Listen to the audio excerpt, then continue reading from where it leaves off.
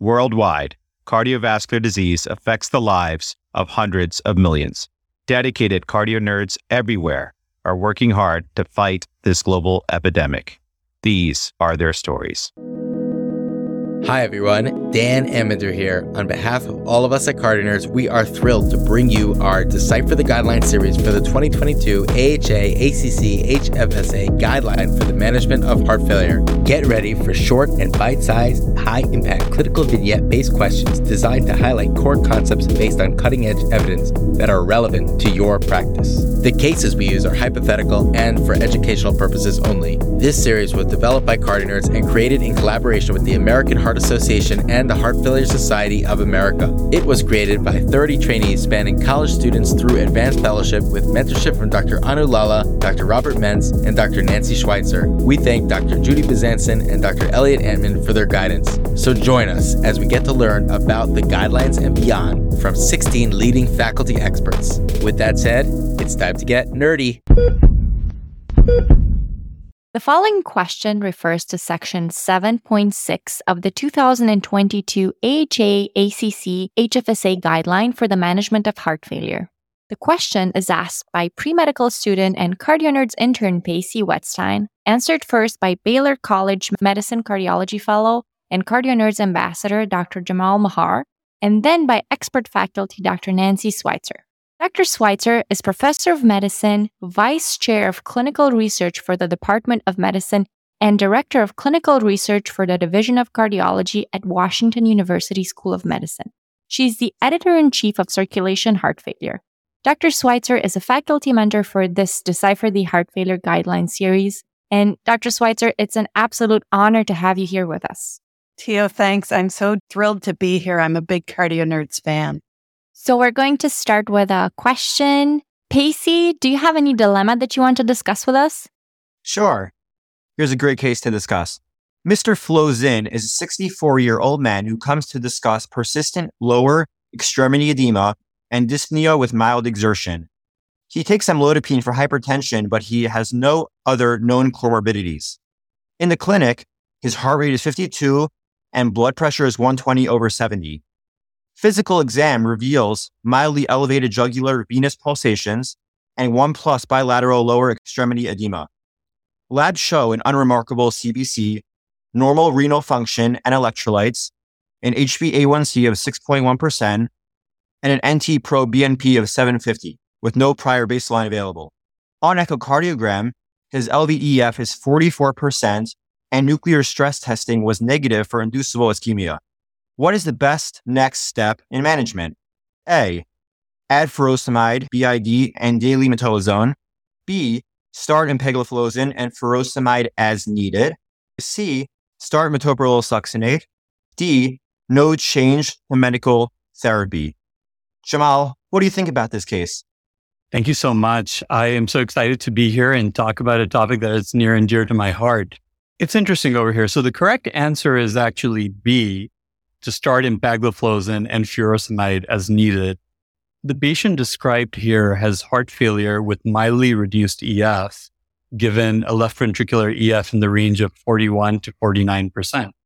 In patients with heart failure who have fluid retention, diuretics are recommended to relieve congestion, improve symptoms, and prevent worsening heart failure.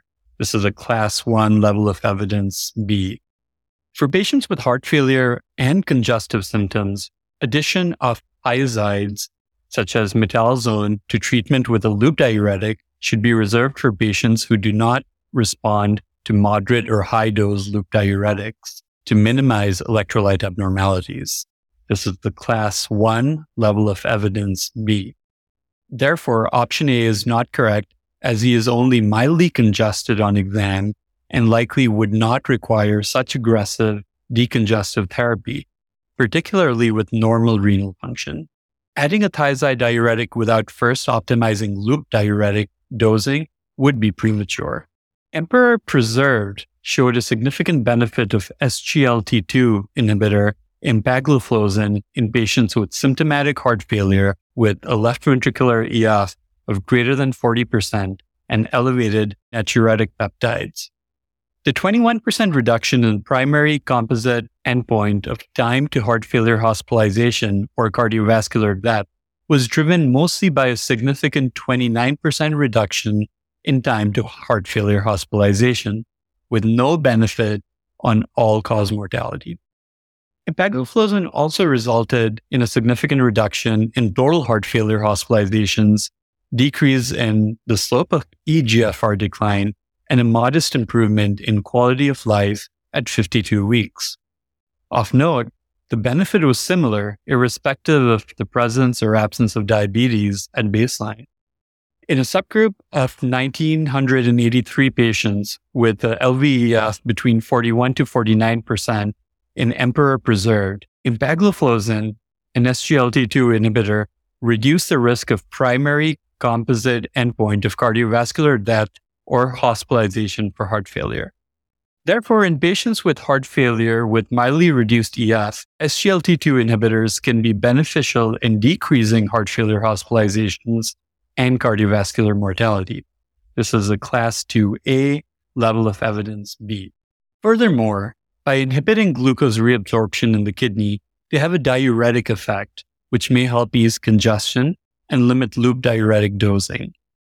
SGLT2 inhibitors are beneficial to the vast majority of cardiovascular patients, but are contraindicated in patients with type 1 diabetes or prior episodes of diabetic ketoacidosis, as they may cause euglycemic DKA.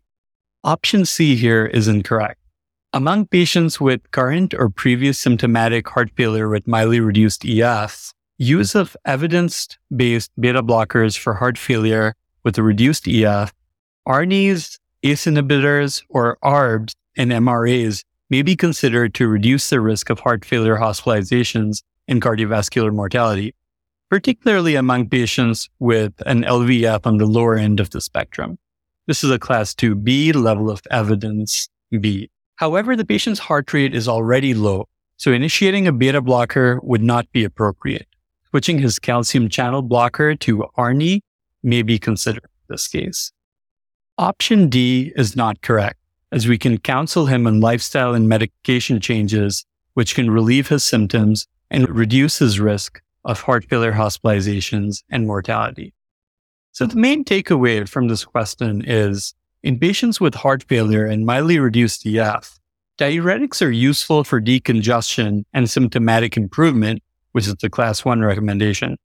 And there is a role for GDMT, including SGLT2 inhibition. This is a class 2A recommendation, along with beta blockers, ARNIs, ACE and ARBs, and MRAs, which are a class 2B recommendation. So Dr. Schweitzer, I would love to get your thoughts over here, specifically about how you think heart failure with mildly reduced EF is somewhat of a distinct entity, and if you have any pearls to share with us over here. Yeah, thanks, Jamal. So, I think this is a great case for a lot of reasons. One reason is that, while several of the answers aren't really wrong, there's one best answer, and that's obviously the SGLT2 inhibitor. And the reason for that is that, a heart failure with mildly reduced ejection fraction is a relatively newly recognized and newly named entity. And these patients have never been tested in a randomized controlled trial all their own. In fact, they're always just included in HFpEF or heart failure with preserved ejection fraction trials, most of which drop down to ejection fractions of 45 or even 40%. And then in post hoc analyses, we look at the benefit of the drug across ejection fractions. The only one of those trials, as you all know, that's ever been positive until very recently was the Emperor Preserved trial, which met its primary endpoint of cardiovascular death and heart failure hospitalizations. We now also have the DELIVER trial of dapagliflozin, which showed the same thing by meeting its primary outcome of a reduction in cardiovascular death and heart failure hospitalizations. However, both of those trials included patients down to ejection fraction of 40%. And so in the new guidelines in 2022, I think we can say they give it a level of evidence 2A. I expect it'll be a little bit better than that, perhaps a level of evidence 1 in the next set of guidelines, because we now have 2 randomized controlled trials showing benefit in this group of patients with lower ejection fraction. In my clinical practice, I really see patients with ejection fraction that's not truly normal as patients with reduced ejection fraction. I mean, an EF of 44% is a reduced ejection fraction in my book. And so I'm pretty aggressive with these patients in terms of trying to achieve guideline-directed therapy for low EF heart failure with EF less than 40% in most of these patients. And often there's excuses to do it. They're diabetic, they have hypertension, other reasons to perhaps use some of these drugs. As I think you all know, in the Paragon trial, which tested sacubitril/valsartan from an ejection fraction of 40% on up into the normal ejection fraction range. Again, Paragon didn't meet its primary endpoint, but in subsequent analyses by ejection fraction, the drug seemed beneficial in those with the lower ejection fractions in that trial. And in fact, the FDA has approved the drug for ejection fractions less than 57%, which was the median EF in the Paragon trial.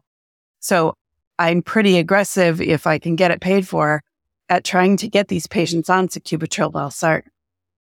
The other interesting thing is this patient presented with edema and is being treated with amlodipine for his hypertension. And I would certainly probably stop his amlodipine because, as you all know, a side effect of amlodipine is lower extremity edema, and his symptoms may get better. He may need less diuretic, not being treated with amlodipine. And then I would use HFrEF therapy to treat his blood pressure. In particular, I'd try to get sacubitril/valsartan, but if I couldn't, I'd use another angiotensin blocking drug. I'd probably put him on spironolactone if his renal function and potassium allowed. Again, even though TopCat wasn't a positive trial, it showed benefit of spironolactone in the lower EF patients enrolled in that trial as well, and in sub-analyses. And spironolactone is a pretty good antihypertensive, and the patient has overt volume overload. So again, in addition to the SGLT2 inhibitors, it's a class 2B recommendation in the guidelines to use the other guideline-directed therapies for HFrEF. And in my practice, that's absolutely what I would do with a patient like this. Dr. Schweitzer, thank you so much for sharing your expert advice on this case. And thank you, Jamal, for your explanation on the case.